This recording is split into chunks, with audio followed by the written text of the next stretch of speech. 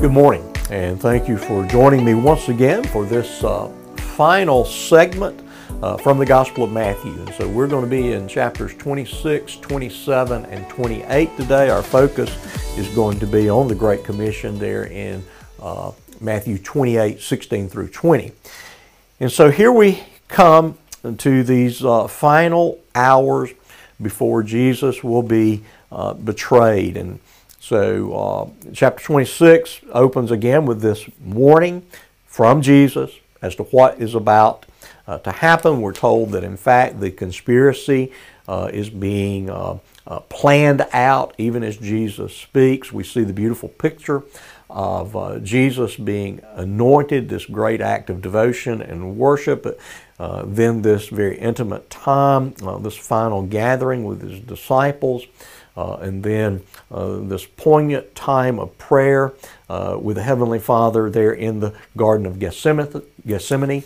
Then we see the record of his arrest and his brutalization there in the course of these kangaroo court trials before the various religious leaders, and then ultimately Pilate and Herod.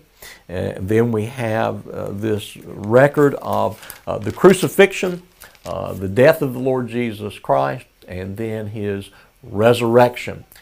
So the gospel account ends with this message of triumph, this event which establishes that Jesus is exactly who the Bible says he is, who Jesus claimed to be. He is the virgin born. He is the incarnate Son of God. He is the Savior of the world. He is the Son of David, the King who had long been promised.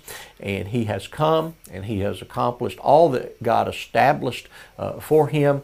And this is provable and verifiable by virtue of the fact that he is raised from the dead. And so after being raised, he spends this time with his disciples, and upon his leaving the earth and sending the Spirit, he delivers this final charge that we call the Great Commission, found in the final verses of the Gospel of Matthew. Matthew 28, verse 16. Now the 11 disciples went to Galilee to the mountain which Jesus had directed them. And when they saw him, they worshipped him, but some doubted. And Jesus came and said to them, All authority in heaven and on earth has been given to me. Go therefore and make disciples of all nations, baptizing them in the name of the Father and the Son and of the Holy Spirit, teaching them to observe all that I have commanded you. And behold, I am with you always to the end of the age.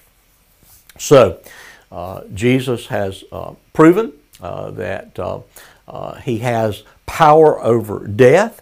He has been raised. He's established that by his appearance on multiple occasions to the disciples. And now he is ready to ascend back into heaven. And he once again declares what ought to be obvious, that all authority in heaven and earth has been given to him, that he is the sovereign Lord. He is the promised Son of Man. He is the one who rules and reigns. And so on the basis of that authority and that power, the charge to those disciples, both those that were gathered there on that day and all of those who would follow after them, that would come to know the Lord Jesus Christ through the proclamation of the gospel, that we are to continue this business of building his church by the making of disciples, not through the power of threat or sword, but by the power of the proclamation of the gospel. That is, that we're to take this gospel and we're to proclaim it. We're to rightly divide the word of truth for the making of disciples that shall come from everywhere on the globe. We're to baptize them, and we're to instruct them as to what it means to be a follower of the Lord Jesus Christ. They are to grow to maturity in Christ and be able to replicate or duplicate themselves for the further expansion of the church, and His promise that is a comfort to us.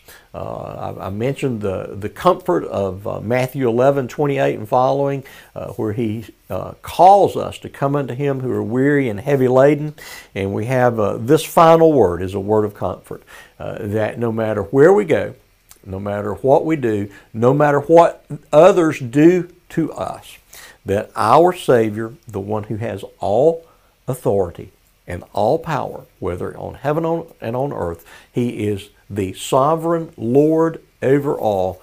He is with His people. He is with His disciples. He dwells among us. He dwells within us, and He will be with us to never leave us or forsake us, to empower us to do that which He's charged and challenged and commissioned us to do, namely the preaching of the gospel to the nations for the building of His kingdom that shall endure forever. And so we do this with His blessings and with the sure knowledge of His presence among us.